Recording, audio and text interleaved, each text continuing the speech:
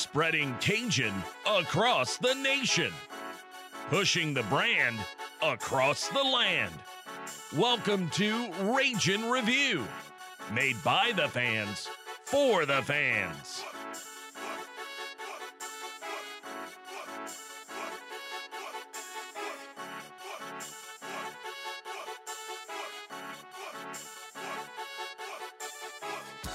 Cajun Nation, happy holidays, Merry Christmas, Happy Hanukkah, whatever you celebrate. Welcome to Ragin' Review. Matt Miguez here, joined by Man About Town Josh Jagno and Jerry Abear. We're going bowling. Plenty to talk about with that as the Cajuns play UTSA in the Serve Pro First Responder Bowl this Saturday. Also, plenty to talk about around the Sun Belt, especially, teal and black. And whatever other colors they claim to have, just like other things they claim to be. But we'll get into that later. Gentlemen, welcome in.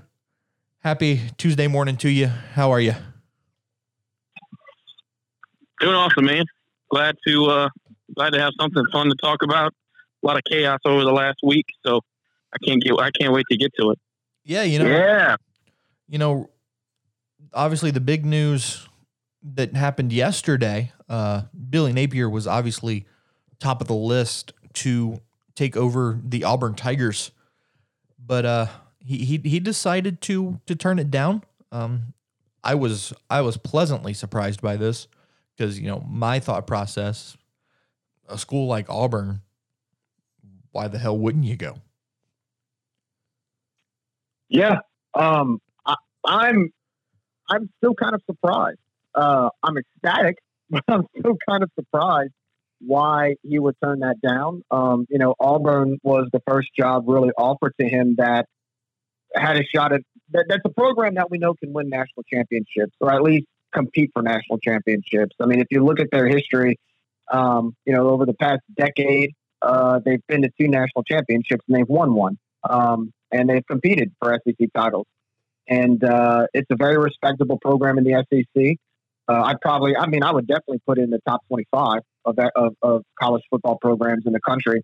And so for him to turn down that job is a huge, first of all, it's a huge compliment to our program. Because if there was something wrong with our program or if there was something off about our program, he would leave. And the leadership that we have here probably played a huge role in him wanting to stay.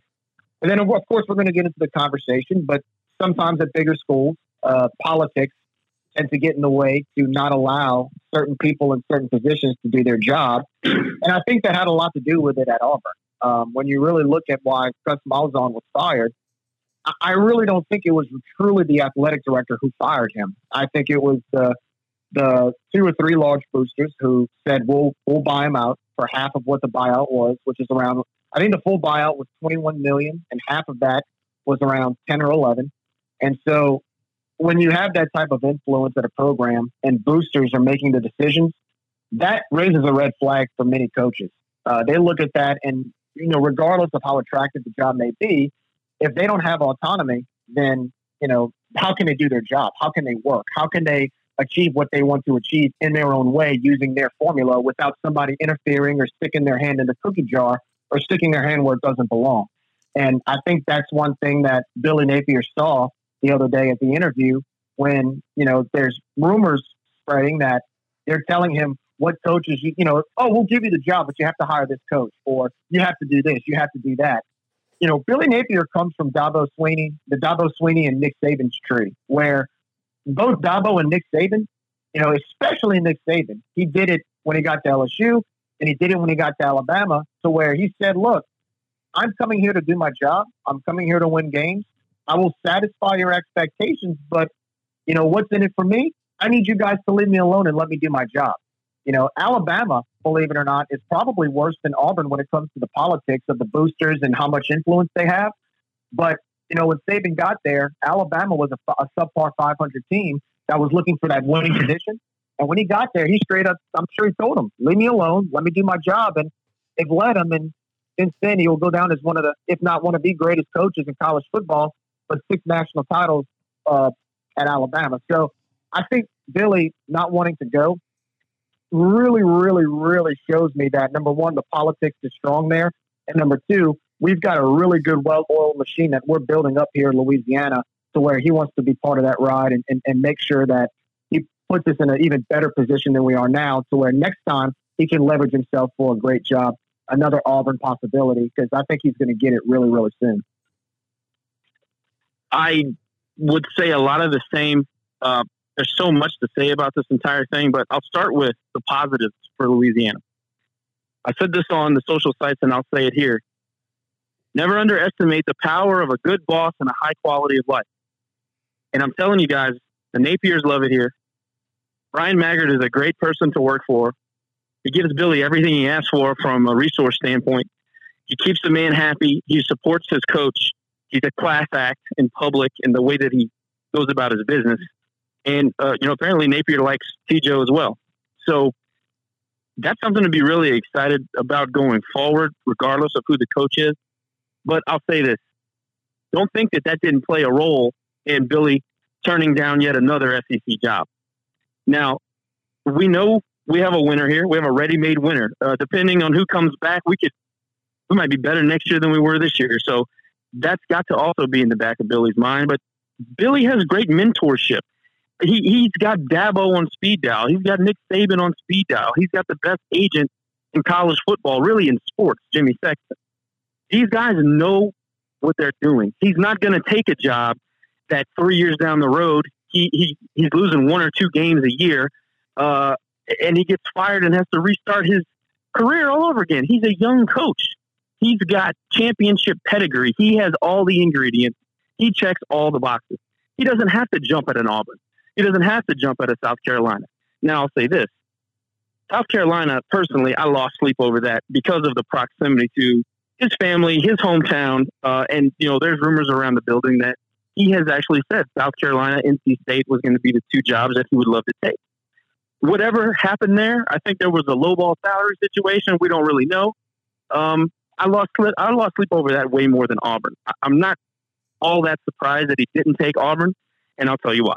It's a lot what Jerry said. They've had 3 coaches in 8 years. Gene Chizik won a national championship, and 2 years later, he was out on his ass.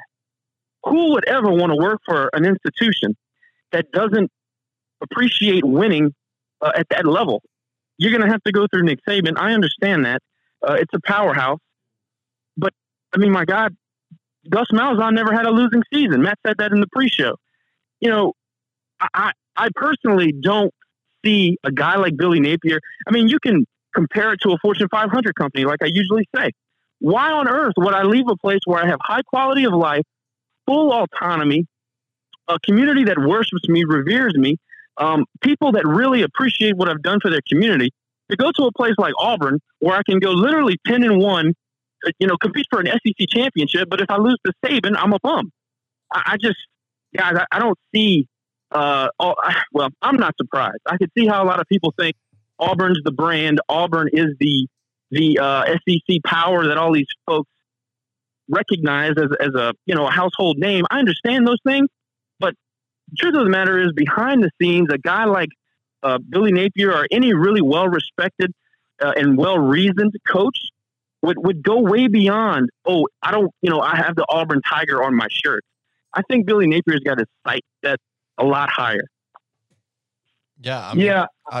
Go ahead, Matt. I would hope to agree with you. And, while we're on this subject, being Rage and Review and being the high profile people that we are, we have exclusive audio of the Billy Napier interview with Auburn. Take a listen. Hello. Is this Billy Napier? How you doing today? This is the powers that be at Auburn University. And it has come to my attention that you have interviewed very well for the position of head coach at Auburn University. Now, what's that? Billy. Now, this is your first day. We want to start this on the right foot. Now, listen. We talk. You listen. then you say what we say, okay? All right, now let's get down to your offer. It's come to my understanding that you were making $880,000 at Louisiana. We would like to offer you the substantial raise of $880,004 to coach at Auburn. All right. Now, next, we also would like to offer you unlimited Waffle House at any one of these fine establishments in the Lee County lines. That's right. We've got you scattered, smothered, and covered. Yes, the seat has been vacated. And last but not least, we would also like to pick your entire staff, tell you where to live, what to wear, and what to say. Therefore, you may only focus on Jimmy's and Joe's. Leave us the X's and O's. How's that sound? Hello? Hello? All right, boys. One down, two to go. Oh, my God. That's so I don't know how Billy incredibly can turn accurate. that down. That's so incredibly accurate. Hey, listen, our crack investigation staff that was able to deliver that audio, they need a raise. Yeah, no question. Shout out to Philip Dukes at Dukes the Scoop on Twitter for that awesome content there. He actually has his own podcast about Auburn. It's called Trust the Scoop. So check that out on Twitter and his YouTube channel as well. Dude's hilarious.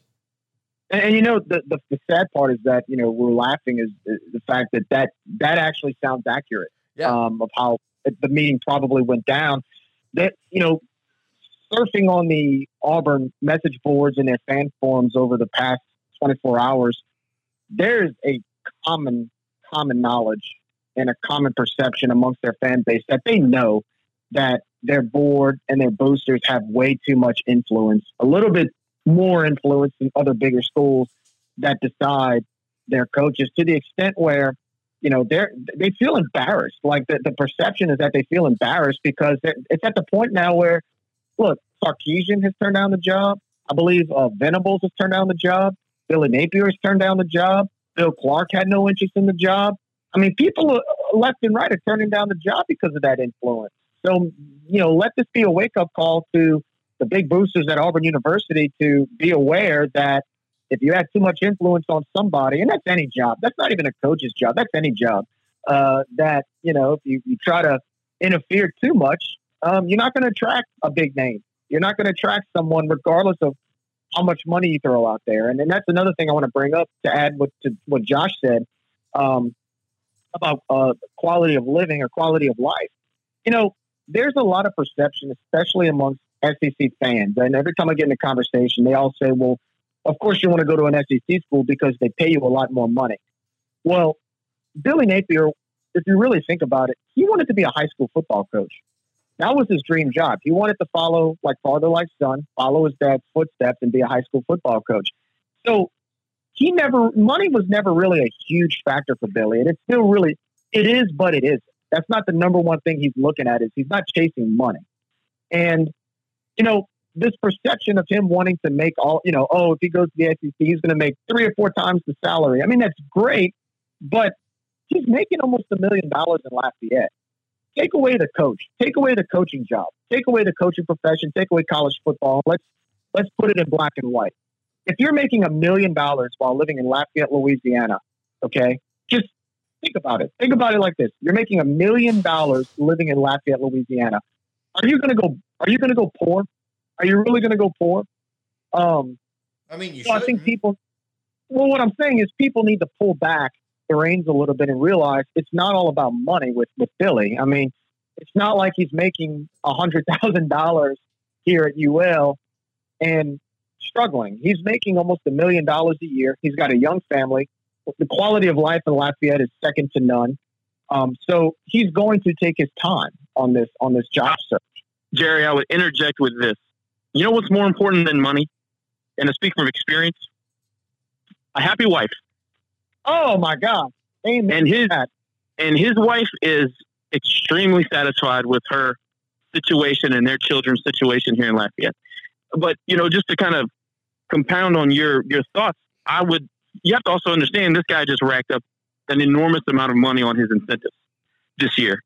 Top 25, SBC championship, et cetera, et cetera. I mean, the guy's making over $1 million and he's happy with it. I promise you. I'm not saying that money is not important. Don't get me wrong. But here's the thing about money.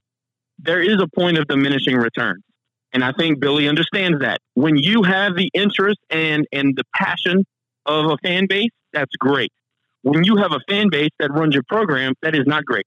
Because people like that, people, big money donors like Auburn have, and a lot of these other SEC programs have, they make emotional decisions. And when you have a guy that has a ton of money that can just make the decisions that he wants to make, that is a dangerous recipe.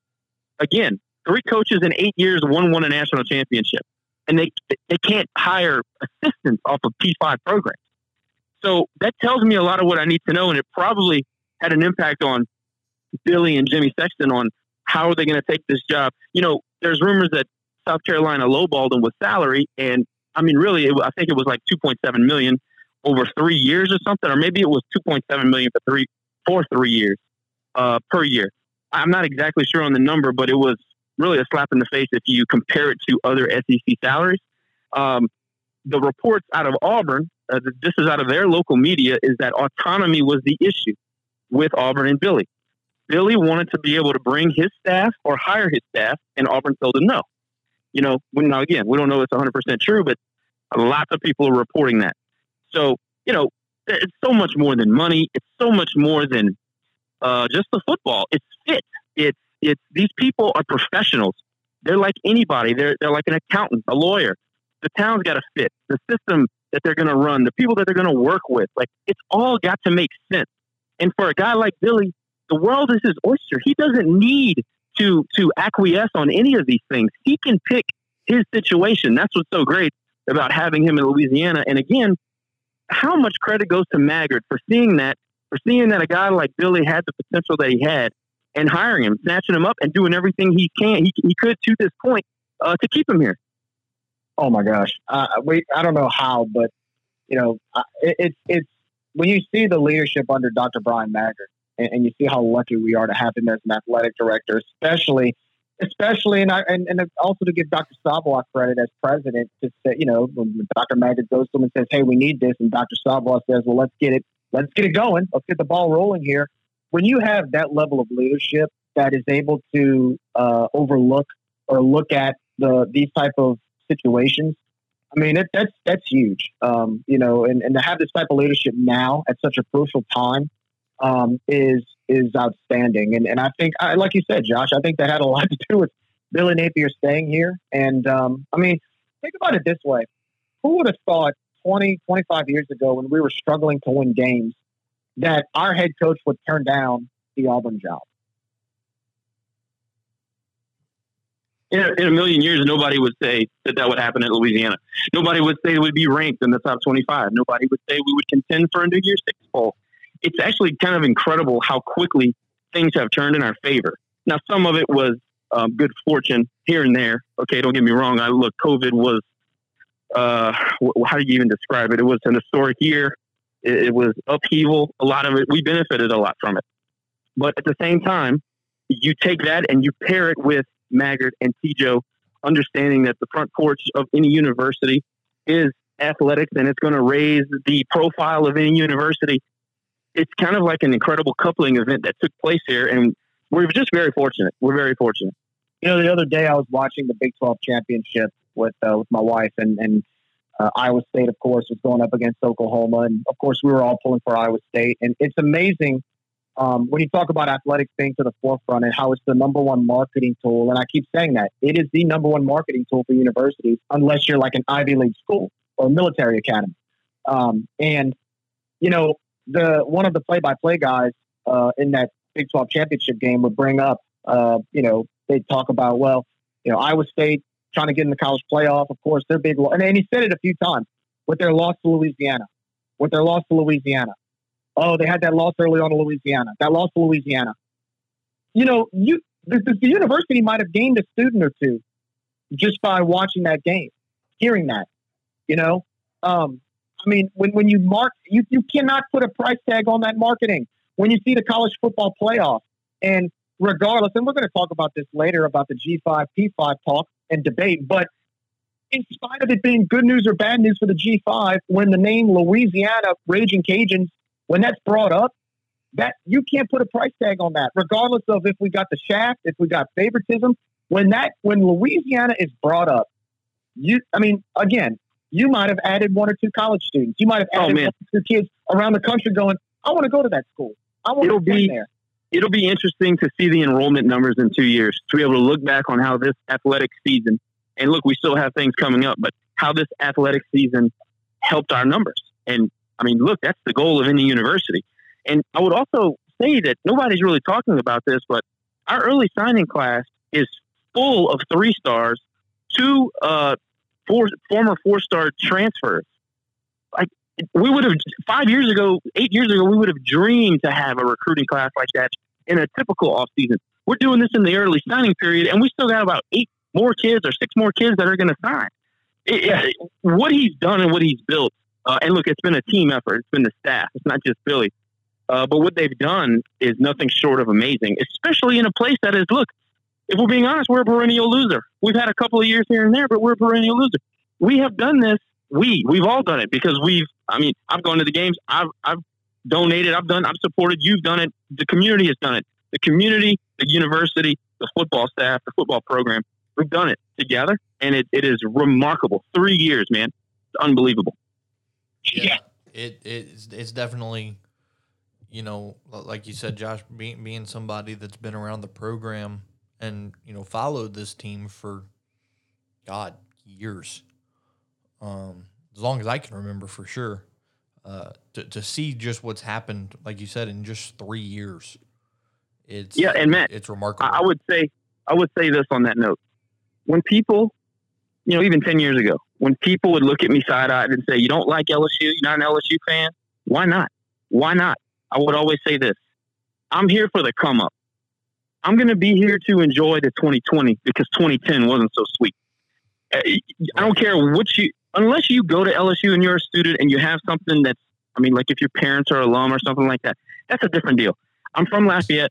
This school educated me and this town raised me. I was always going to be here for the come up, and I knew it was going to happen. I didn't know when, but I knew we had the ingredients. And now that I can't tell you how sweet it is. This feeling, this ride, it's been incredible. I could have never experienced this at an LSU.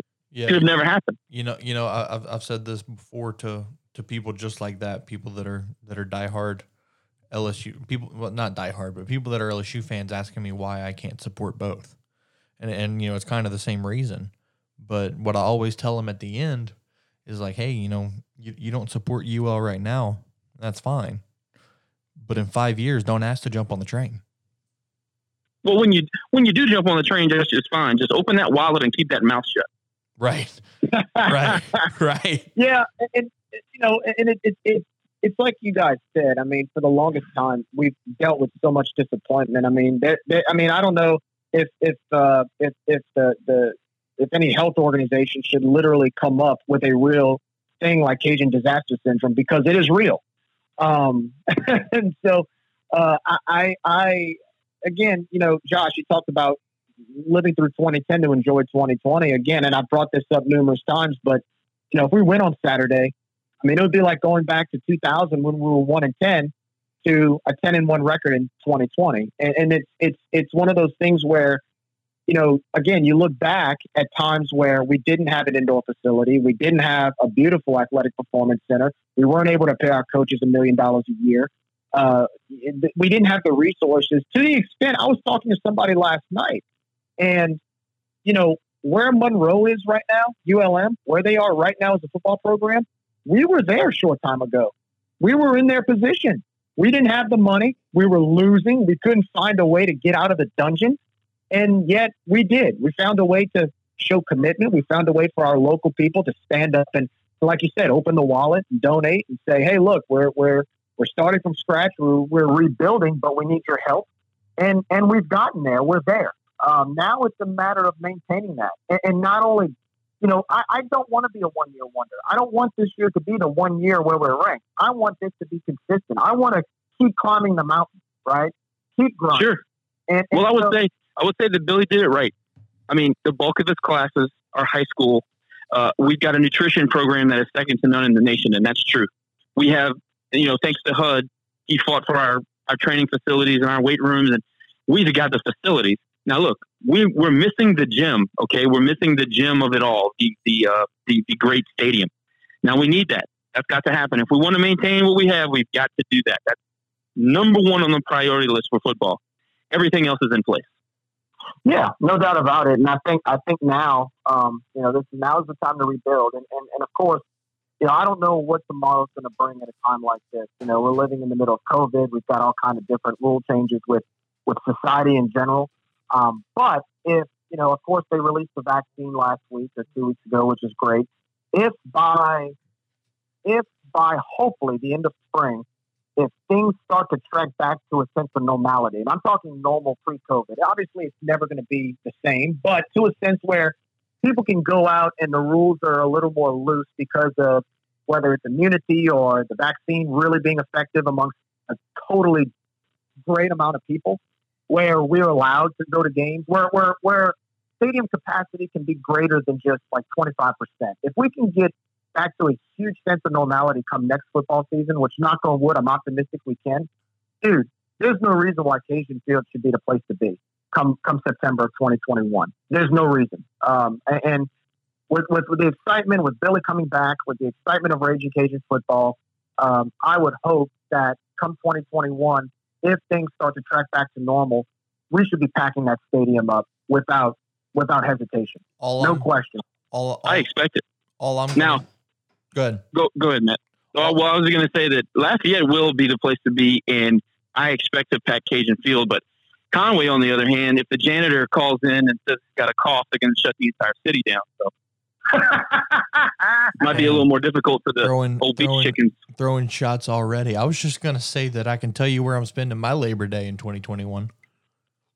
Oh, I know I'm spending mine. Are we going or what? I'm going to be down in Austin, Texas. Absolutely. Are we going? Shit, Rage and Review road trip. I'm down. There's absolutely no way I'm missing that game because it's going to be the greatest. It's going to be the marquee game. It'll be the most recognizable victory in the history of our programs to this point. But think about it this way, guys. Going into the game, you've got a Texas program that, look, Tom Herman, like it or not, he's on the hot seat right now. And they're retaining him for another year. So they're giving him one more shot. The pressure's on him. Then you got Sam Mellinger, which I'm guessing, I don't know if you two guys see it, but I'm guessing he's going to go to the NFL draft. I think he's done, right? I would assume he's going to go. I don't think he'll be back next year. So they've got a new quarterback. Then you've got our team that is going to build off of this season. Now, granted, I do think there are a few skilled players we might lose this year that we'll need back, but we've got the depth and we've got the experience to really go toe-to-toe with them. And it's the first game of the season. We're going to be going in with a lot of momentum. We're going to be going in with a lot of excitement. And the Texas Longhorns are going to have their backs against the wall because their coach is going to feel the pressure of his job. They're going to have a new quarterback. They're going to have some new starters and some new players. This is a ripe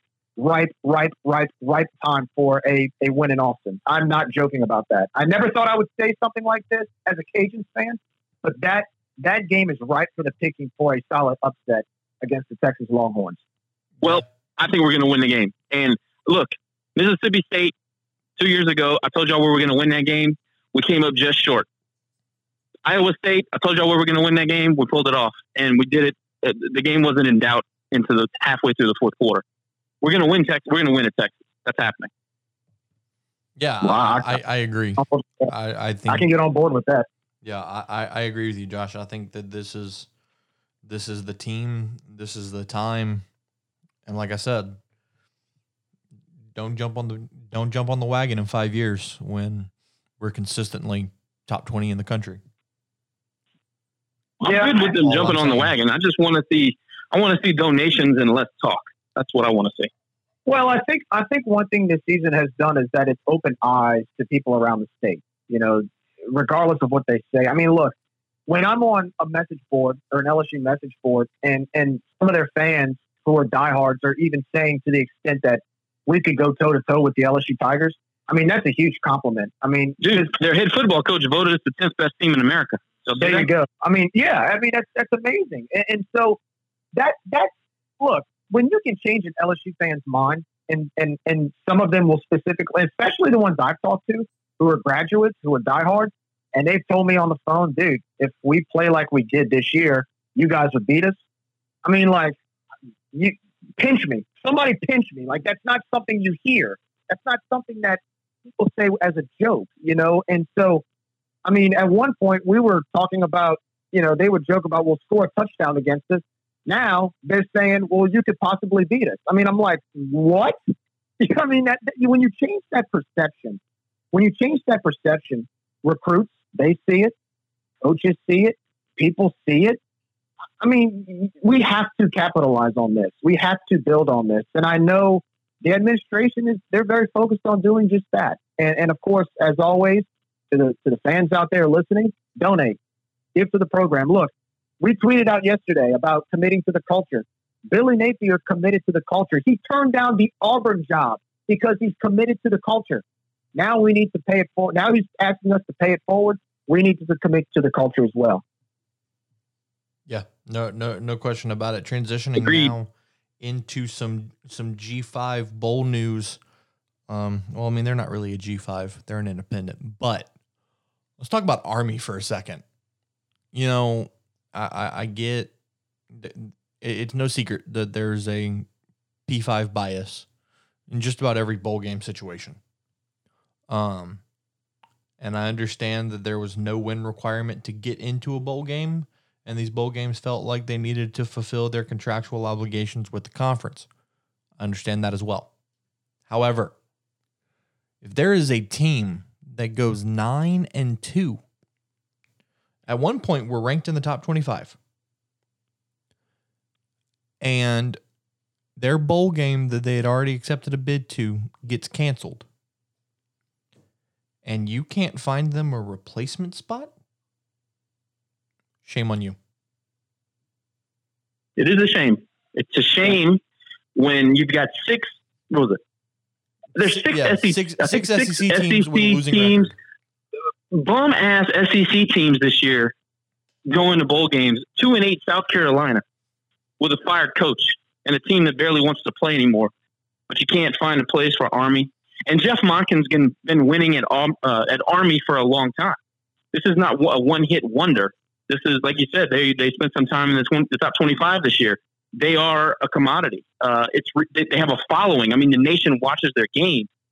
It's absurd that they could not find a game, but they had to fill Tennessee pulling out of a slot. I mean, the symbolic nature of that entire event. And I got to give some credit to Bill Connolly, ESPN writer. He went on a Feinbaum, I think it was yesterday, and he absolutely ripped the SEC and said that the SEC was a bad league this year, which it was.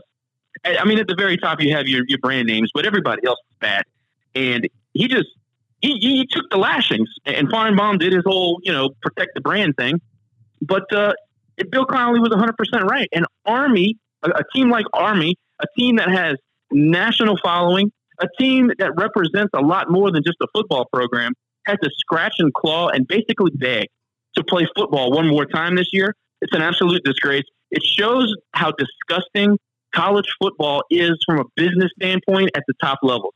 It's not about the kids. It's not about the game, the integrity. It's about the money, and we all know it. Oh, well, go ahead, Matt. No, you got it. Well, I was going to say, I'm glad they found a spot. I'm glad. Look, I'm very thankful the Liberty Bowl was able to fill in that slot. Now, granted, it was because I know Tennessee had COVID issues, but the fact that they were able to find a spot. Allegedly. Well, the fact that they were able to find a spot was great. But at the same time, like you said, Josh, I think it's pretty sad that a team like Army that has a national following, that has national respect, a team that has grinded their way to this point, the fact that they were left out because they couldn't find the bowl slot, I just don't think. I mean, that wasn't fair. That wasn't cool. I'm glad that they worked out they worked out the kinks to get them in. I'm glad the fact that they now have a good, decent bowl game in the Liberty Bowl. But at the same time, it's a shame that for a day or two that they were left out. When you look at teams that are, not to pick on anybody, but you got a 2-8 team playing in a bowl game this year, a 2-8 team that fired their coach that went 2-8. and they got in no time. Meanwhile, you got Army that was ranked in the top 25 at one point, and they couldn't find an opponent for them. I mean, come on. That wasn't cool. But I'm relieved that they found something, because I'm telling you, if they wouldn't have, then that would have been even 10 times worse. But the fact that they got put in this position is bad in itself. And it just goes to show you that sense of bias that's there for whether it's P5, G5. The fact that you let a P5 school in that went 2-8 over a team that's 9-3 and has a much bigger following than that other program, it was a travesty of what happened to them. But I'm glad they figured it out, and I'm glad that Army can still play in a bowl game. They deserve it. I would love to ask Brian Maggard why we didn't fill that slot. I'm assuming it has something to do with contracts, and I'm also assuming that we had already committed to First Responder Bowl, and there was really no way to pull out at that point. It's got to have something to do with that, but I would have loved to play that game. It would have been an honor to play that team. I know Billy has an affinity for all of our military. It is kind of a shame that we weren't able to do that. Although there are some positives about our bowl game. I know you guys talked about it, but I would have loved to do that.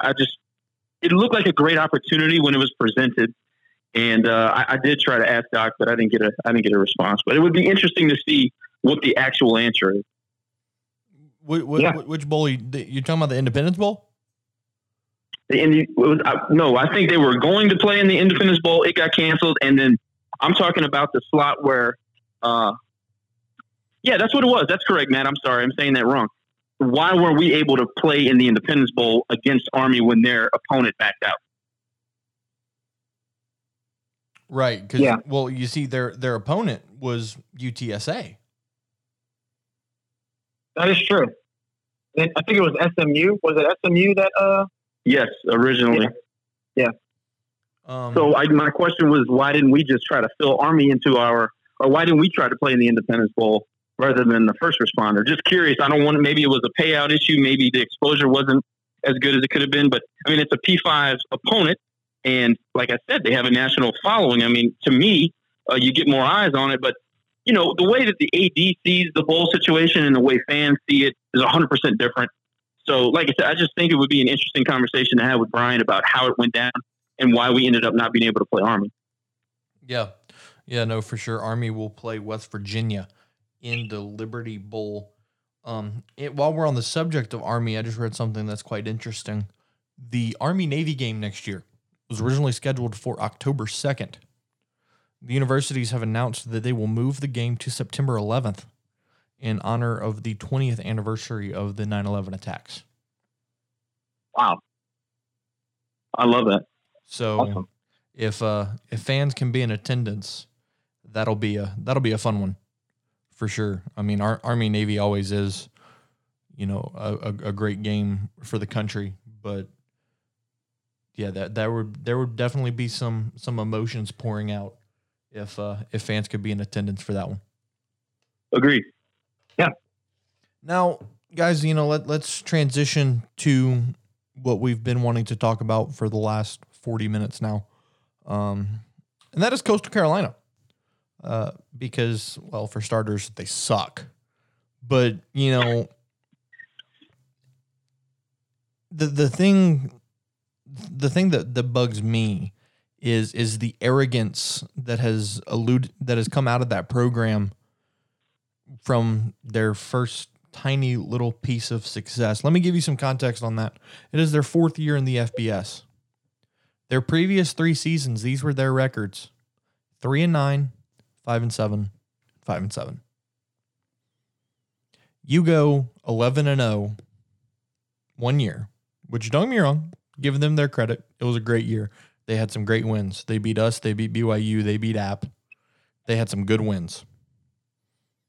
But you get your first little taste of success. The media starts talking about you, all this stuff, and suddenly, according to your head coach, you're the best team in South Carolina. What?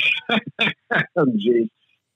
What? I'm going to let Jerry go first because I have to calm down. Josh, I'm gonna let you calm. Yeah, I'm gonna definitely let you calm down and contain yourself. But while I talk, get your thoughts together because look, I'm just gonna put this in context. Okay, let's break it down. All right, let's break it down. Let's go back about 2 weeks going into the Troy game.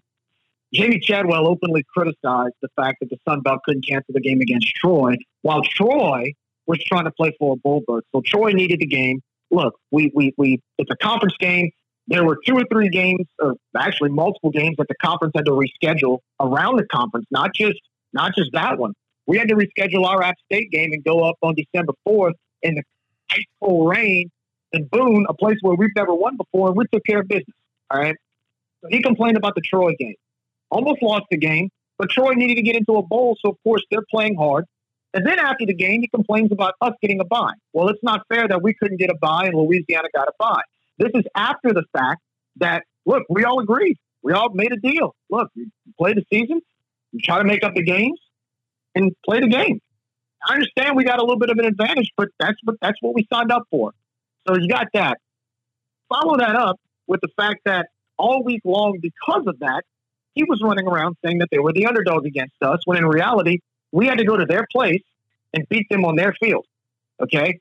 We're the ones that had to travel. Now, after the fact that we traveled, they ended up that Thursday night at 10:30, we had to find out that the game got canceled, or the championship game got canceled, because one of their coaches contracted COVID.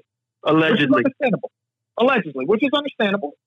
But what makes it worse about that is, okay, if that's the case, look, we've seen that all over the country this football season, where games get canceled, things get pushed back, all of that.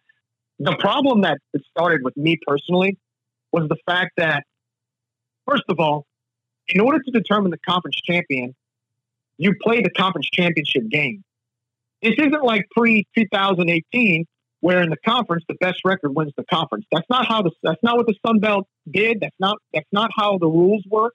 You don't just make up your own rules as you go along, especially after you're the team that can't follow COVID protocol, that canceled the game after our team had traveled to your place, and is at your team at the team hotel, and comes and finds out at 10 o'clock at night that the game is. Their fans are running around, and their people are running around claiming to be this sense of undisputed champions, when in reality the rules are, in order to be champions, you have to play the championship game. A game that which we couldn't play because your team couldn't follow protocol. So, because the argument is, well, the college football playoff says that we will be recognized as the Sun Belt champion. Well, yeah, because we couldn't play the game, so we couldn't jump in the rankings. You were ranked ahead of us by default. They gave you that by default for the G5 spot because we can't jump rankings because we can't play the game. Let me ask you a quick question. Just say yes or no. Keith Gill knew that the college football playoff would make the undefeated Chanticleers the de facto Sun Belt champion before he canceled the game. Of course he knew that. Yeah. Okay, please continue. Okay, so from there, their fans and them are running around claiming all these things, which, by the way, I'm not... I'm more surprised that Coastal has this many fans from what I've seen on Twitter, because I watched their games even before COVID, and they didn't have many people at their games. I guess they stay at home and go on Twitter and trash talk rather than actually attending their games. They stay in the trailer park and get drunk so they can't get there. That's the problem. Well, they do something. They do something where they don't go to the games, because I'm seeing a lot more reaction on Twitter from the fans. And when I look, like even the game we played them in last year, there was nobody there. Even their baseball team, who I'll compliment them, has a national championship, only averaged like 1,500 people a game. And I'm like, well, wait a second. If I'm seeing you have a national championship, that's all you bring to your games. And so after all of this happens, they're running around talking trash. Then they get sent to the Cure Bowl. And then Jamie Chadwell it tells the media the other day or just yesterday that the best team in South Carolina didn't make the playoffs. Like, wait a second, I'm sorry. Isn't Clemson right down the road from you? A team that has won multiple national titles, have played in multiple playoff berths in the past 5 or 6 years, right down the road from you in the same state as you. And you're saying that you're the best team? Like, you've had 1 year of success. 1 year of success in the FBS level. And all of a sudden, you're God's gift to football. Like, slow your roll a little bit. Show some humility, okay? Like, look, we've had a successful year this year. our fans, we're a little arrogant sometimes, but we're not mean about it, you know. And the difference for us is that, you know, we have respect for other programs. Like, yes, we and App State go back and forth, but one thing I've seen, I'll put it to you like this: this is what will sum it up for this entire argument or this entire topic. When App State and Georgia Southern fans unite to get on Coastal's fan base and Coastal, we have a problem. That's all I'm going to say. When Georgia Southern and App State, who are probably the biggest rivalry in the conference, are uniting together and taking up for each other against Coastal and their fan base, there's something wrong there. And that's my 2 cents. It's one of the biggest rivalries in the G5, maybe in the country, honestly. I mean, they hate each other like they hate each other on a personal level. Picture Auburn and Alabama fans uniting to get on another fan base. Think about that. That's what you're seeing with Georgia. I mean, what Coastal and their fan base must have really they messed up so much to let that happen. Oh, yeah. Wait, you are you guys ready for it to get better? So yesterday was the Myrtle Beach Bowl at Brooks Stadium on the campus of Coastal Carolina. Which, by the way, congrats to App State on their big win. Absolutely. 56-28, ass kicking well in done, North Texas. Yes, well done, Mountaineers. So, like I said, Myrtle Beach Bowl on the Coastal Carolina campus, blah, blah, blah, whatever. Who happens to show up to the ball game? The Coastal Carolina football team. And apparently, from multiple tweets that I read, they were walking around the stadium trash talking about how they were, you know, God's gift to creation. Yeah. And apparently none of the players were wearing a mask either. But, you know, we can't play a conference championship game because of COVID, right? No, I did see some players wearing a mask. I'm not sure all of them were, though. In their defense, I don't want to take up them, but I think I saw a few on TV wearing some. But it doesn't change the fact that if they're going around trash talking people, then just sit there and watch the game. Just watch the game. Don't just enjoy the game. Why are you trash talking people? And here's the other thing that pisses me off. You had one coach allegedly test positive. Okay. Ohio State was without 22 players in their Big Ten championship game. Still wrecked shop. Actually, it was 25. It was 25. Yeah, 25. And still wrecked shop. Yes. Yep. All of those things are true. Here's what there's a couple scenarios that have run through my head that should have happened. And number one, the biggest one. Okay, yeah. Say the defensive line coach did test positive. Okay. Retest. Test the players. Retest. Yeah, if the players test negative and the coach is the only one that tests positive, he stays home. You play a football game. Especially after our team flew up there. Number two. That's what gets me. Number two. And this one I love, but it would never happen. So clearly, defensive line coach, well, I say clearly, more than likely, defensive line coach tested positive because of his inability to follow a protocol. Okay. So if I'm Keith Gill, if I'm the Sun Belt commissioner, the way I would have handled it is quite simple. You failed to follow rules. Your punishment is forfeit the football game. Louisiana's the conference champ. I mean, even in that scenario, though, it really hurts both of us. But I hear you. I mean, it hurts us also. Yes, I agree. But at the same time, they're getting rewarded for their incompetence. Well, they got rewarded for corruption, but I'm going to wait for my cue because I got to put it all together. No, go for it. Go ahead. Go ahead. Floor is yours. Okay. Let me say this on this topic before I forget. This is not over. Okay. Your boy here is very petty. I'm especially petty when I get screwed over by an inept commissioner who should never be commissioner of anything at all. He shouldn't be a general manager at a Wendy, which, by the way, we were supposed to play at, but they backed out on that too. But there is some, we'll call it digging going on. I'll leave it at that.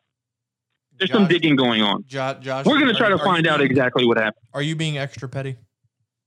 Oh man, the level of petty is going to be, it's going to reek. It's going to fill up an entire arena. It's going to be so stinky. The stinky petty. Are you doing some, are we hearing some investigative journalism, Josh? Well, I'm not going to say much more than what I just said. I've already said too much. Fair enough. So that, but I'm gonna give you guys some responsibility to rein me in. So this is what I'm gonna do. I'm gonna do COVID, then I'm gonna do the Sun Belt. Excuse me, I'm gonna do COVID, then I'm gonna do Coastal, and then I'll do the Sun Belt. That's how I'll do it. So I can kind of keep my thoughts in the box. Here we go. Sean Payton tests positive for COVID. Misses how long? 3 days? 6 days? What was it? Do you remember? Billy? Sean Payton. He didn't miss his game. He coached his game. Ooh, I don't think so. I don't think that. No, Sean Payton. I don't know. I remember what happened. He tested positive on a bye week. That's what happened. Okay, that's what it was. Okay, so bad example. Nick Saban tests positive. 3 days later, he's coaching on the sideline. This happened a couple other times. I thought it was Sean Payton. It's someone else. The head coach of the football team. You want to talk to me about a position group? The head coach of the football team tested positive in the same week that he coached his team. Ohio State, 25 players. The week of conference championship week, they played their game. I want to know how it's possible. Okay. And look, the COVID test came back. I got this from somebody on the inside. The COVID test came back Wednesday afternoon. All clear. All clear. They got an all clear Thursday before they left Lafayette. All clear. At 10:30, they canceled the football game. 10:30 p.m. Eastern Standard Time. How is it that you get an all clear 2 days in a row? These people have the possession of the 15-minute rapid test. How is it that they got a positive test at 10:30 at night? Number one, if he did test positive that day, he should have been positive, or he should have been tested with the swab test sent off. It takes 24 hours now, I think it is. They could have postponed the game to Sunday. It still would have been a 24-hour period. So anybody wants to talk to me about the college football playoff was that afternoon or whatever, we could have been playing while they were doing the show. By the time they wrap it up, we have a result. There could have been something done. You cannot tell me that there were no avenues, there were no options. It's impossible. I will never believe that, first of all. Second of all, one position coach tests positive. The entire position group was exposed to him that day. How are football activities still going on at Coastal Carolina? How's that possible? You're supposed to pause anything. Anybody tests positive, you pause an activity. Why did that not occur? No, they didn't pause activities. Instead, they showed up to App State's game and spit and hugged all over each other in the stand so they can get on ESPN. Then you had Chadwell doing the damn eulogy in front of the ESPN reporter McGee, who absolutely loves him so much he can't stop sucking him off during the telecast. It's embarrassing. So that went on. All these positive COVID tests. It's such a disaster. We can't play a football game, but we can go show our ass on national TV while App State plays. Incredible. So then we'll move on to Coastal. Jamie Chadwell did all the things that Jerry said leading up to the game. Okay. He even mentioned injuries. He went into depth of why it was a competitive advantage for the Cajuns. What he didn't say was that they agreed to the schedule change that would have put them at a disadvantage later in the season. And it was likely that they were going to be playing us anyway. So that is on Coach Chadwell. That's not on anybody else. And then he made a comment appealing to Keith Gill about doing something about the fact that there was going to be a bye and they had to play. They should have lost to Troy. What person in their right mind would think that this had absolutely no way, there was no way this could have been a collusion or a conspiracy? Of course there could be. There's nobody that can tell me that all that bitching he did leading up to that game didn't play into the fact that Keith Gill is so inept, so incompetent, so stupid, so lazy, that he didn't think to himself, I can get this game postponed. Coastal is 11-0. They're national darling. Everything will be fine. If Cincinnati loses, we're in. I know that's what happened. Nobody can tell me different. It's exactly what happened in the AAC when Oresco allowed the Cincinnati-Tulsa season finale to be canceled. That had nothing to do with COVID, guys. That was 2 opportunities for their marquee team to lose. If Cincinnati loses, the Sun Belt is on their heels. That is a difference between millions of dollars in promotion. I mean, years of staying power. That's what happened. Nobody can change my mind on that. There is not a single person in the Sun Belt office that did anything to promote the Sun Belt teams until the fan bases of Coastal, App State, Georgia Southern, and Louisiana went on Twitter, Facebook, and bombarded them, inundated them with, where are you? What are y'all doing to promote? What are you doing? We did that for 2 weeks, and finally, a couple of days before they canceled the game, finally they started putting out these little, they were half-ass promotions, but at least something happened. He didn't go in public. Keith Gill didn't say a thing. Not to interrupt you, Josh, and I don't want to hurt the train of thought, but then to make matters worse, their promotion, they got the countdown to kickoff wrong. Yes, got the countdown to kickoff wrong. They also called us an A5. And we know what that means. We know what A5 is. But when you're talking to the public at large, the general football fan, they don't know what the hell you're talking about. He also called the Sun Belt a subdivision. He called them a subdivision. Again, he's not technically wrong, but what regular football fan calls the conference a subdivision, man? It's just a joke. He's a joke. He's a clown. I don't know how the guy got the job. I don't know who the candidates were up against him. But my God, I think my dog Juniper could have done better than this guy.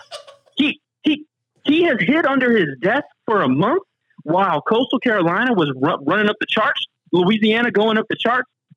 What the hell did this guy do? He screwed App State out of an opportunity last year. And I remember App State fans getting upset about it. And, we probably should have listened to him then. But it's just mind-numbing, the things that this guy has not done. This opportunity in 2020 is a once-in-a-lifetime opportunity, and that's not hyperbole. In our lives, in the history of the country, nothing like this has ever happened.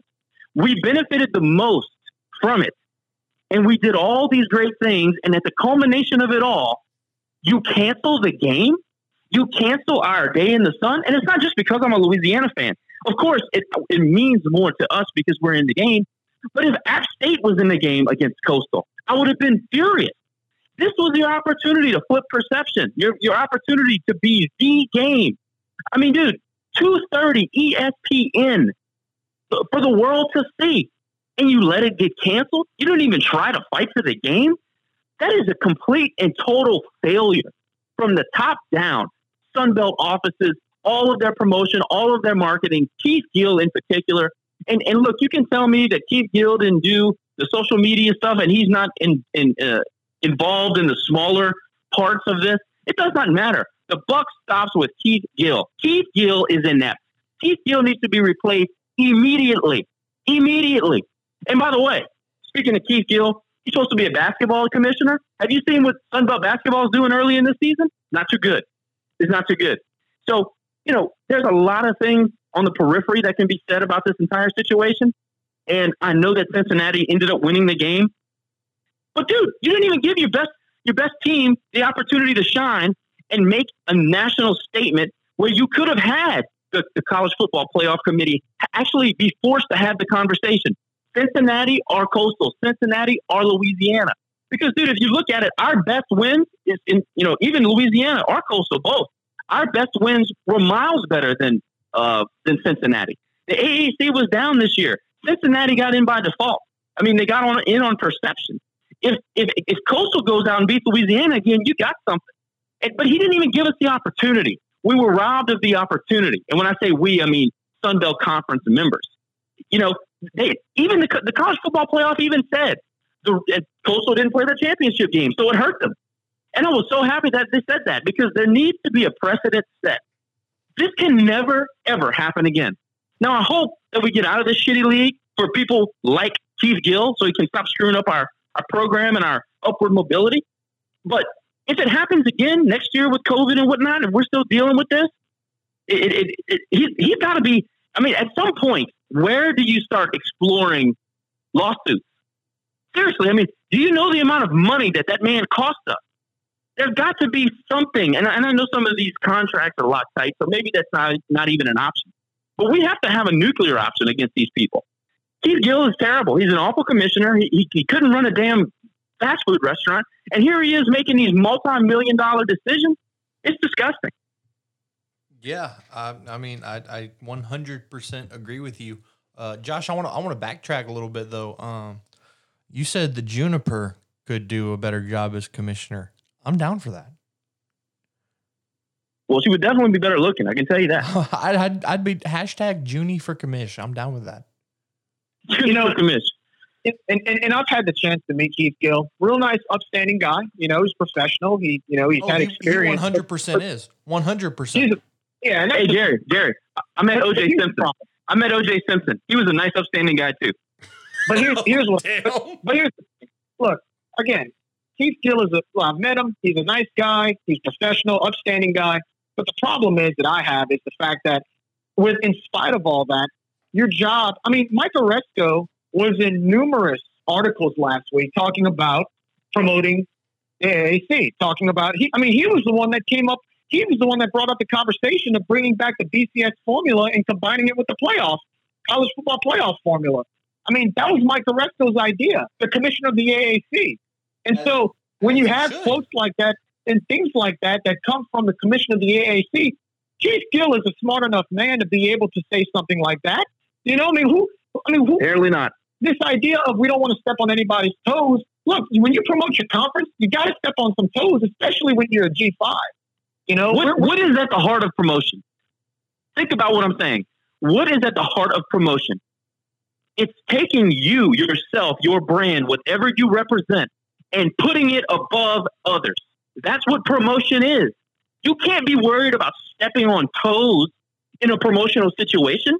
I can't promote my product if I don't shit on other products. I mean, it's by default. It's by default. That's what happens. That's what promotion is.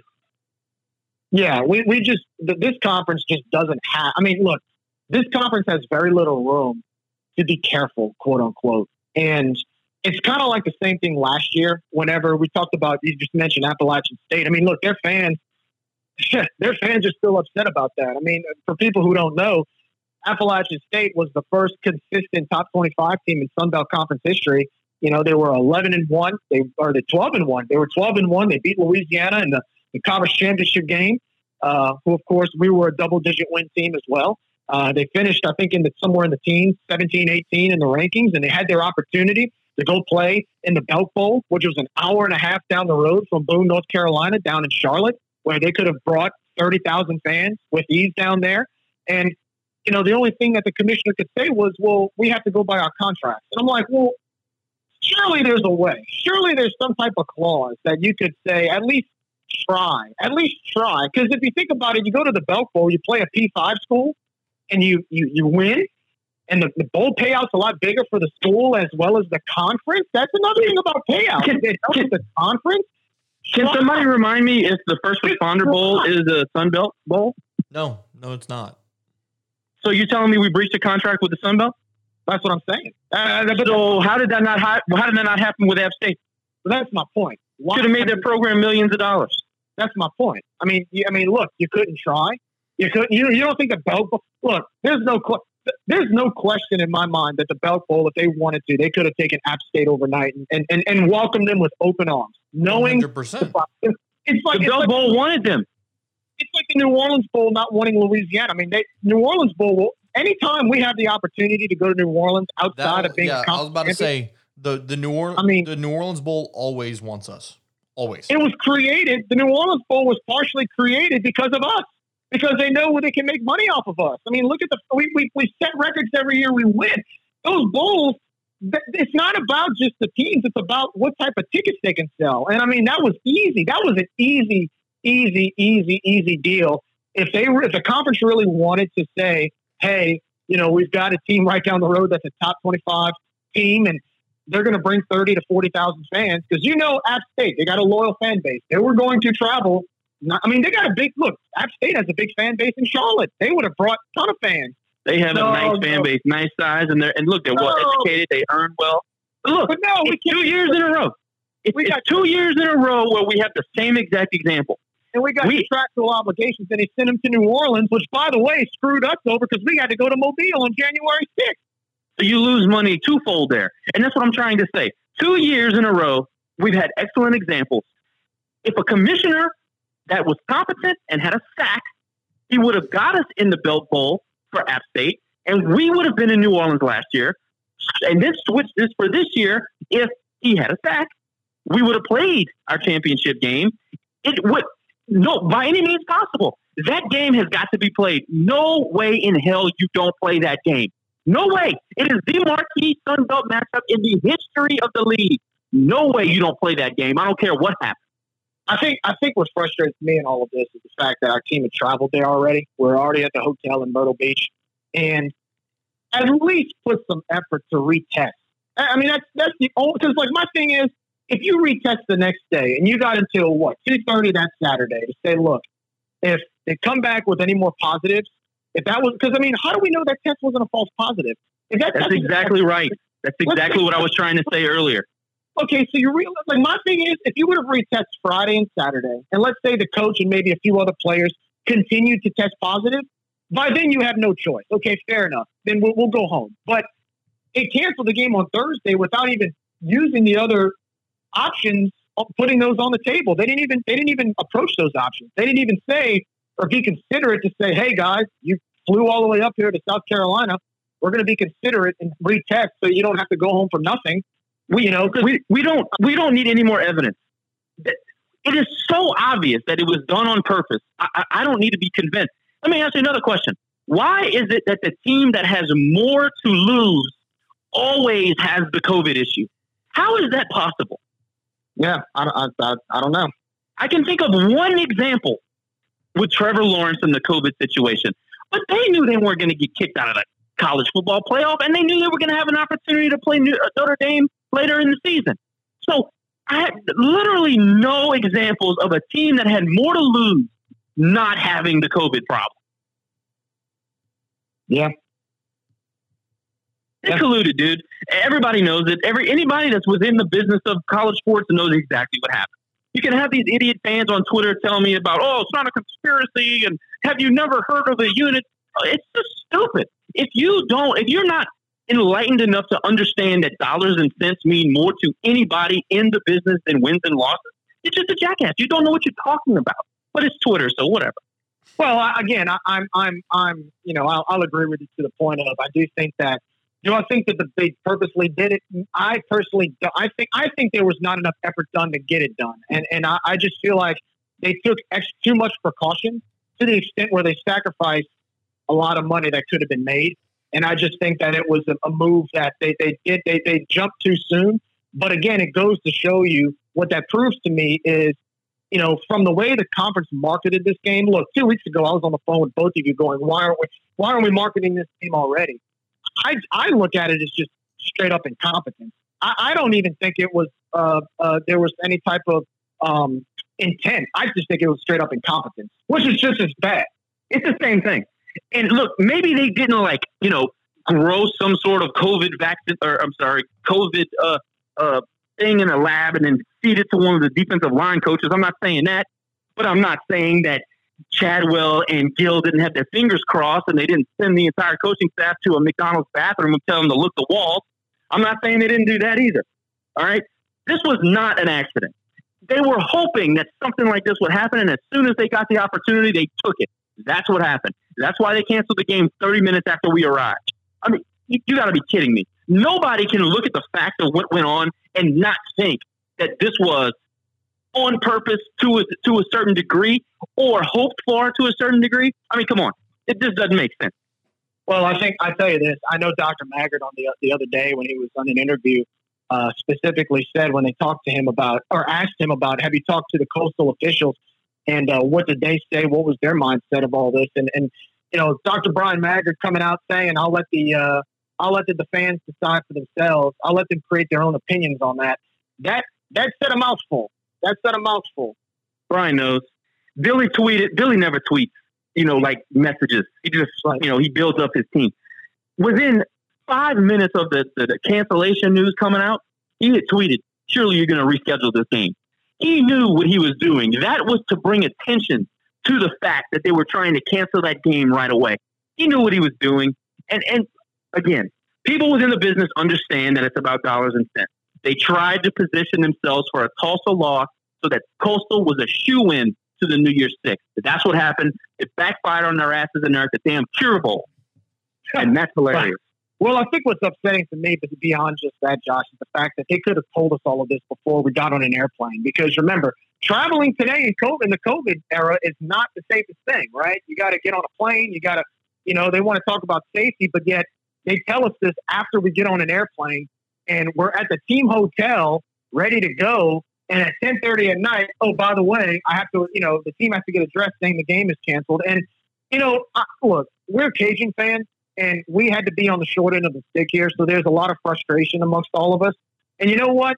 But at the same time, it's like I told a Coastal fan on Twitter, what if that were your team that traveled all the way to Lafayette, had a chance to prove yourself, and this happened? You wouldn't be happy either about this. And I'm sure they all say, well, we're upset. We're upset about this too. And I'm like, okay, you're upset about this, but you're running around claiming to be undisputed conference champions. Like, that's right. And I'm glad you said that. Because not a single one of those damn players and not a single one of those damn coaches were on Twitter saying that they were gutted and that they were so upset that they couldn't play for a championship. None of them said that. You know who was saying that? Our guys who sacrificed their freaking 4 months and worked their asses off and worked hard and did everything they could to follow protocols and get through a season. They had a historic season and they had their culmination taken away from them because people wanted to make money in the New Year's Six Bowl. That's what happened. And that is the worst part of this all. I'm mad. I'm a Cajuns fan. I've been involved in this for 30 years, but it's so much worse for our kids. I mean, these guys, like I said, they had to live under basically lockdown for 4 months so they could play their season.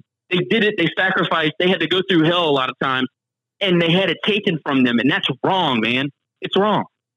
Yeah, I agree. And I think moving forward, hopefully next year things get better where we can find a contingency plan. Look, you look at the Big Ten. As much as their incompetence goes, they acted on the fly to make sure their 5-win team got into a playoff. Well, they changed their rules the whole way. And Keith Gill couldn't retest the coach. That's what I'm talking about. Yeah, that's what I'm saying too. Is contract or no contract, we're in an unprecedented time where look at Army. We just talked about it. You got teams playing musical chairs in bowl games. UTSA, the team that we're facing on Saturday, was in a totally different bowl last week. And then, of course, because of SMU not being able to play and they opted out because of COVID issues, they moved into the bowl that we're facing them in Dallas. So, the idea of this idea of, we have to follow everything according to a T, I understand that. But this is a year where you can kind of bend the rules a little bit because of the fact that that's what teams are doing. Teams are rescheduling. Teams are playing musical chairs with bowl games still. Up until yesterday with Army. Don't be surprised if there's a few more bowl games that get moved around. You mean to tell me we couldn't at least try with that retest? That's what bothers me about all of this is the marketing was bad, and then they couldn't retest it, so they just said they threw their hands up in the air after our team had traveled to Myrtle Beach and was like, well, we tried. Sorry, got to go home. Well, wait a second. You can't give one more test? Again, I'll say it to the cows come home. If there were issues come Saturday afternoon where we had the same problems as we had Thursday night and the game had to get canceled, the game had to get canceled. But we didn't even go that far. We did not even go that far. That's what frustrates me. We just jumped the gun on it. And like you said, Josh, because of it, there was a lot of money that could have been possibly lost because of it. It was an opportunity of convenience. And if I wasn't clear, I'll say it one more time. Keith Gill is inept. They colluded with Coastal to get him into a New Year's Six Bowl. It backfired on them, and now they're paying a price where they're going to lose money rather than make money. They've done it 2 times in 2 years. That's happened, and we need new leadership. We need new leadership, period. And Coastal, man, look, I could say a whole lot more, but at the end of the day, those are a bunch of 18 to 22-year-old kids, so I'm not going to go in on the players. But the coaching staff is a disgrace. Coaching staff didn't give their kids an opportunity to play for a conference championship, and I think that's disgraceful as well. But look, we got a bowl game to look forward to, so I guess I'll set my sights on that for now. But look, we got done an injustice that can't really be overstated. It was bad. It was bad. Well, we'll move forward, and hopefully we win our bowl game Saturday, and we can just we learn. I guess it's a situation you learn from it. You learn from it, and hopefully who everybody involved can improve on that moving forward, because it was, from a PR standpoint, all the way to just the way protocol was followed. It was a disaster. It was a disaster, and it was very disgraceful for everybody, including Coastal. It was a disgrace for everybody involved, from Louisiana to the fan bases to everything. It was a dumpster fire, and they need to fix this, and soon. Yep. It will be forever referred to as the Conway screw job.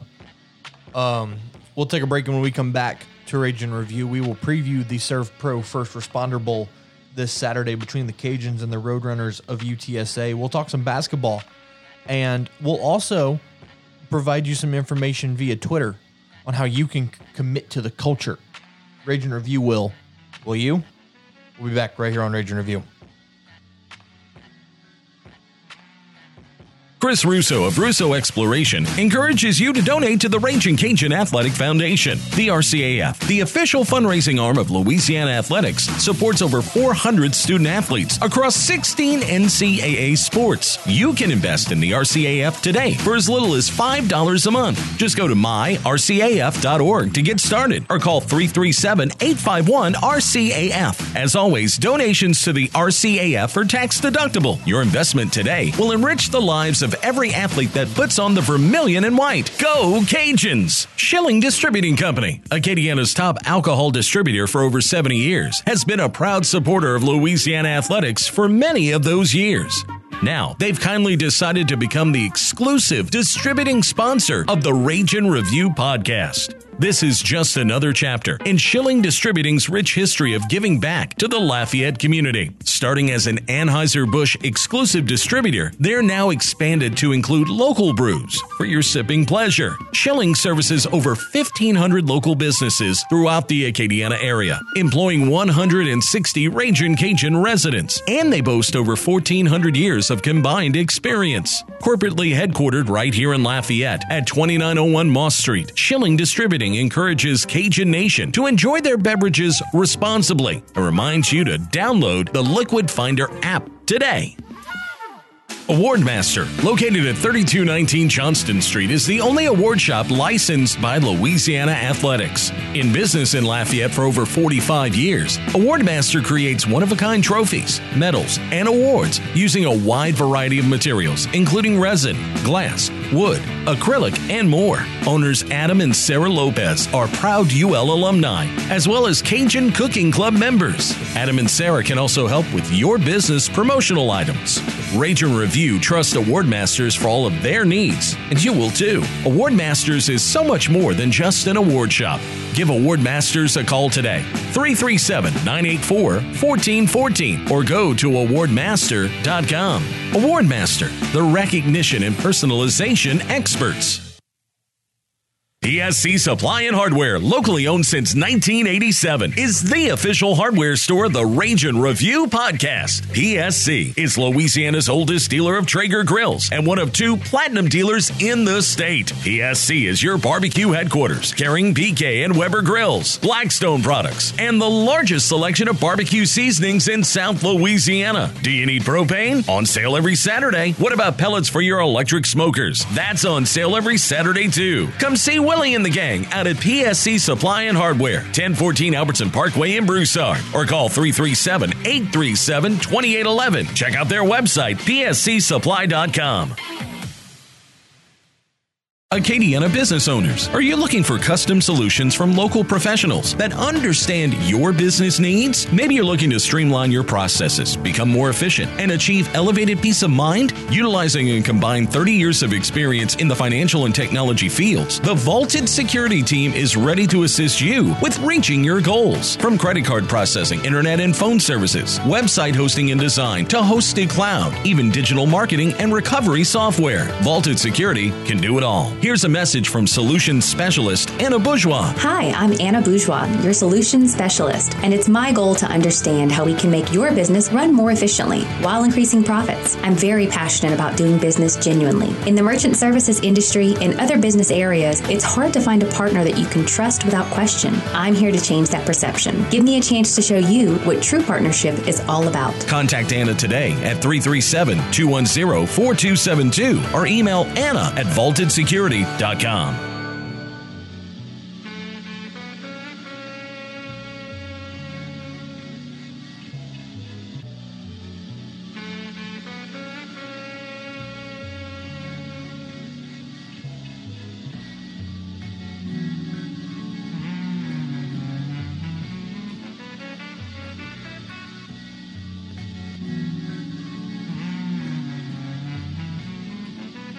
Welcome back to Raging Review. Matt Miguez here.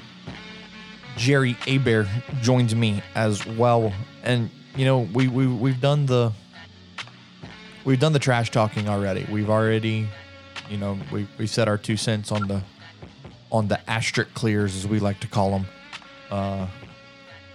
All that's aside. Let's focus on the Vermilion and White. Let's focus on the Louisiana Raging Cajuns as they prepare to do battle in the ServPro First Responder Bowl this Saturday in Dallas, Texas, against the Texas San Antonio Roadrunners. Jerry, at first glance, this game doesn't look very impressive.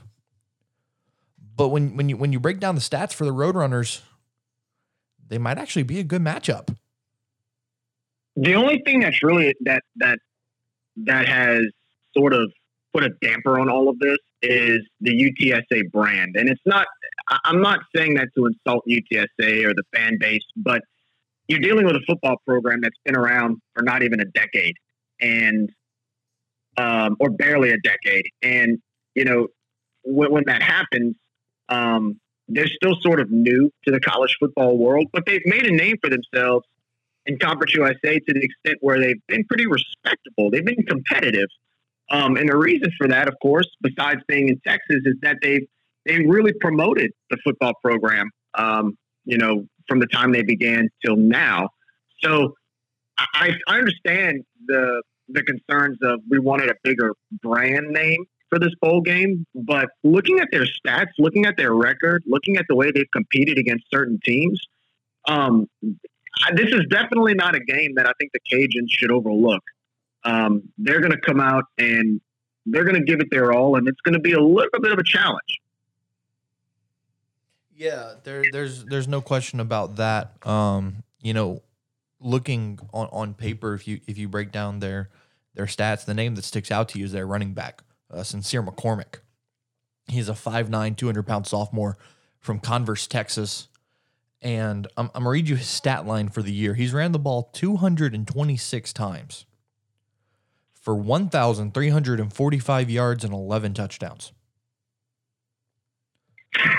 The young man is averaging 6 yards a carry and about 130 a game. Yeah. You want to know how many times he's run for less than 100 yards in a game? 4. Wow. And one of them was 98 yards. He's a stud. He's gone over 150. 2, 3, 4, 5 games. With numbers of 150, 165, 173, 197, and 251 in their most recent game against North Texas. And to make matters worse, as far as having to prepare, is that, the team as a whole has won the last 4 out of 5 games. And they've been against all Conference USA opponents. One of them includes the juggernaut, as we call it, the juggernaut of Conference USA up in Restonia, right? The Bulldogs of Tech. But what's ironic about that game is that UTSA had to make a last-minute comeback to win that game. And so I think, I thought about that last night when I was reading up on UTSA. I'm like, man, if we win this game, we'll beat a team that Tech couldn't beat this year. So we can definitely trash talk that for the entire offseason, including if they can't beat Georgia Southern tomorrow. So that adds a little bonus for the fans who want to do some smack talking. That's the perfect place to go. At the fact that this team that we're facing did beat Louisiana Tech. So, back to Sincere McCormick. Anytime you get 1,400 yards rushing, regardless of who you play for, regardless of who you're up against at the FBS level, he's the fact that he's averaging 134 yards a game is something I'm sure that's impressive. Patrick Coney is definitely putting some extra time in the film room preparing for him. And, I laugh. We bring up North Texas yet again because in the first segment, we talked about the absolute ass whooping that App State gave them yesterday in the first ever Myrtle Beach Bowl. 4 touchdowns. Yeah. Well, 5. I think it was 5. Well, are you talking about the Sincere McCormick? I thought you were talking about never mind. Yeah, the final score ended up being 56-28 in that ball game. And yeah, that's disturbing. Yeah. But like we said, getting back to the First Responder Bowl on paper, first glance, this doesn't seem like an intriguing bowl, but if you look at it from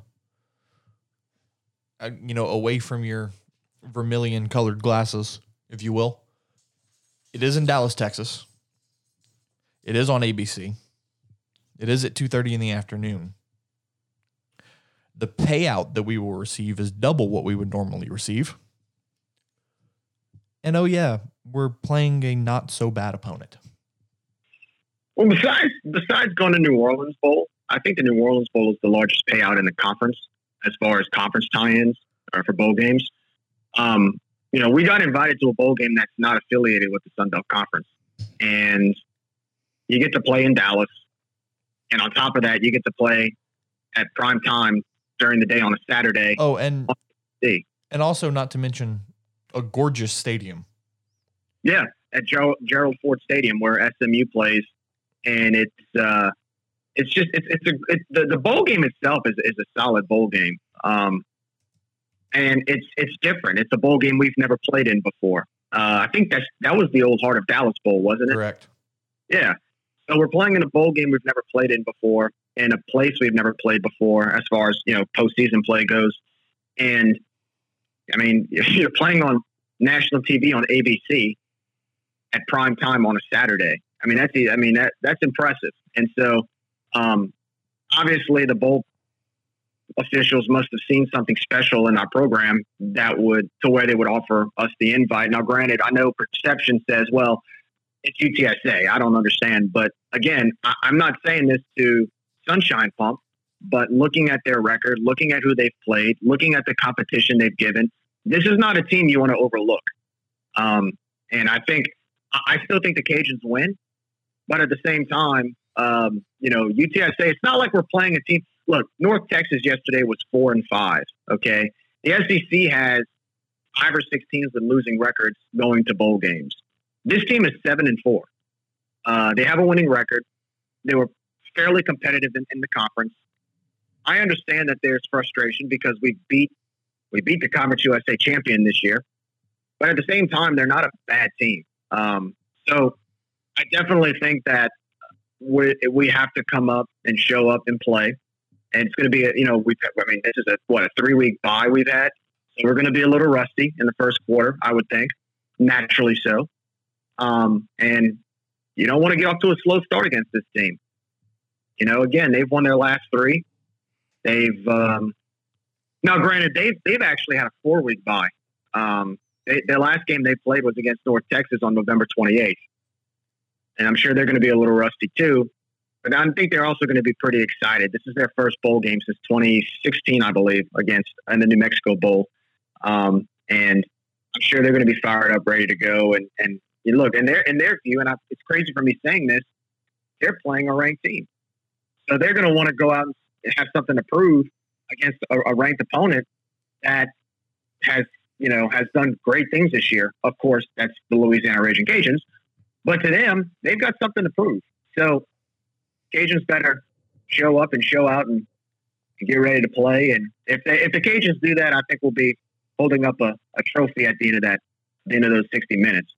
Yeah, I tend to agree with you on that one. 2:30 p.m. on ABC on Saturday, December the 26th. For all of the bookies out there, the Cajuns are currently listed as a 14-point favorite with an over-under of 57.5. I can see that. Yeah, that sounds about right. Yeah. I was thinking more of like a 34-20 type of game. So that's right in line with what I was thinking. Yeah. Agreed. One thing that I also wanted to touch on when we're talking about UTSA is their defense. Because looking at the stats, if I'm Billy Napier, the game plan is throw the ball. Because if you look at their yards allowed, they're only giving up 152 rushing yards a game. But they're also giving up 228 passing yards. Yeah, the big thing is it goes back to the big game moments for the Cajuns, and that's Levi is going to have to be Levi and open up the offense to where there creates a sense of being dynamic. Because I think at the end of the day, we're always going to have our rushing attack. But in bigger games like this one, where it's a postseason bowl matchup, you're going to have to throw the ball. The receivers are going to have to come out and do their thing, which now, it's amazing to see how much our receivers have grown this year, especially. I mean, we have a bunch of freshmen that have really, really made names for themselves. So this is going to be a game where I think, of course, the offense revolves around the rushing attack. It revolves around the young receiving corps, but of course, it also revolves around number one. And that's Levi Lewis. And if Levi can come out, throw the ball pretty well, feel comfortable early on, roll out, run a little bit, do his thing, just be him, I think they should be fine. And look, he did it last year against Miami, Ohio. Probably one of his best, if not his best game as a starter, especially in the passing avenue. I mean, he threw. It was ridiculous, his passing game last year. And if you're playing a team like this in the postseason, that's where I think Levi's going to have to step up and throw the ball. Again, I think our rushing attack is going to be our rushing attack. But, yeah, a little bit of you kind of diversify that offense. We become extremely dangerous really quickly. So we'll see. Yeah, like I said, 2:30 p.m. ABC, this Saturday, as the Cajuns take on the Roadrunners in the ServPro First Responder Bowl. Transition from football to basketball now, particularly the men's side of things. Cedric Russell leads the Cajuns in scoring again. 23 points on Saturday as the Cajuns defeated McNeese in the Cajun Dome 75-65. They have now won 6 straight matchups to be 6-1. Currently, number 1 in the Sun Belt Conference. Beautiful. And I think going into the season when I saw the schedule, Louisiana Tech, obviously Baylor is Baylor. But when you see Louisiana Tech in there, I can kind of throw a wrench into the record. But the good news is they've won the games that they're supposed to win. I had the chance to go to one of the games, and they look sloppy at times, but they're deep enough in talent to finish. And this was a good start for them because now conference play comes. They go up New Year's Day at home against Texas State, and once conference play rolls around, they're going to need that. They're going to need that bench, and I think they had some stretches both against UNO and McNeese recently where they jump to a big lead, but then they can't hold it or they struggle a little bit. But at the same time, they respond when it matters. And so they've got the talent to get it done. I think they, against McNeese, they need to improve on their free throw shooting just a little bit. But overall, 6-1 start. I mean, what more can you say? They've done a fantastic job to start the season. And I see a few guys like Akuba, Cedric Russell, of course, Malik Wilson, and a few others that have been able to play pretty hard and do pretty well. Now we're going to conference play again. This is where the challenge comes in. So it's a nice way to get a little bit of a cushion for the record as far as being 6-1. It kind of gives a little bit of a nice little push early on. Yeah, and a little bit of a sense of comfort there. Yeah, like you said, conference games are next. Boys get a little bit of a break before they host Texas State on New Year's Day. Little weird the way the conference is handling things this year. It's going to be a Friday night, Saturday afternoon. Yeah, kind of weekend. I find that kind of odd, but I guess that's limiting, outside exposure, quick travel kind of thing. They will play Texas State on New Year's Day at 6 p.m. and on January 2nd at 4 p.m. to kick off Sun Belt Conference play. The women had a game against Louisiana Tech the other day, and I really thought for a while that they were going to pull it out. But then, Louisiana Tech just did what they do and broke all of our hearts. Well, it's the way the ball bounces sometimes. I thought they just didn't. I just thought that it was all it took was one or two shots that made a difference in that game. And, the Cajuns definitely gave their all going up to. I mean, look, I know we like to joke on Tech, but anytime you go on the road and play the women's team and challenge them, it's like playing our team in softball. Anytime it's a challenge and you come close to winning, I'm not all about the consolation prizes, but the team fought hard, especially after that letdown game against Rice last week. And, of course, that close loss to school down the basin. But it was a great effort. I think they're still trying to find their identity. I think they eventually will, especially when conference comes. But, man, that was a heartbreaker against Upton Ruston against Louisiana Tech. I thought they almost had it, but they'll learn from it. They'll grow from it. No, always 68-65. Louisiana drops to 1-4 on the season. They get a break as well. New Year's Day, they will travel to San Marcos to take on Texas State. So the way they're going to do it is if the men are home, the girls are on the road. Same schedule. Correct. Just reversed. Switch correct. Through on the home and away. Yeah, that's smart. That's easy to follow. So, yeah, January 1st and 2nd, the girls will be in San Marcos to play Texas State. And then on the 8th and 9th, they will be in Little Rock to take on Arkansas Little Rock. Game times for those games with Texas State, they're both at 4 p.m. on Friday and Saturday, respectively. Cajun Nation, that's going to wrap it up for this episode of Ragin' Review. Stay safe, stay well, wear a damn mask. Merry Christmas, and let's go bowling. Let's go bowling. Hopefully Santa has something for us in stock on Saturday. Yeah, no question about it. Jerry, thank you for joining me, man. Thank you to Man About Town for joining us in the first segment, and we'll talk to you guys after the bowl game.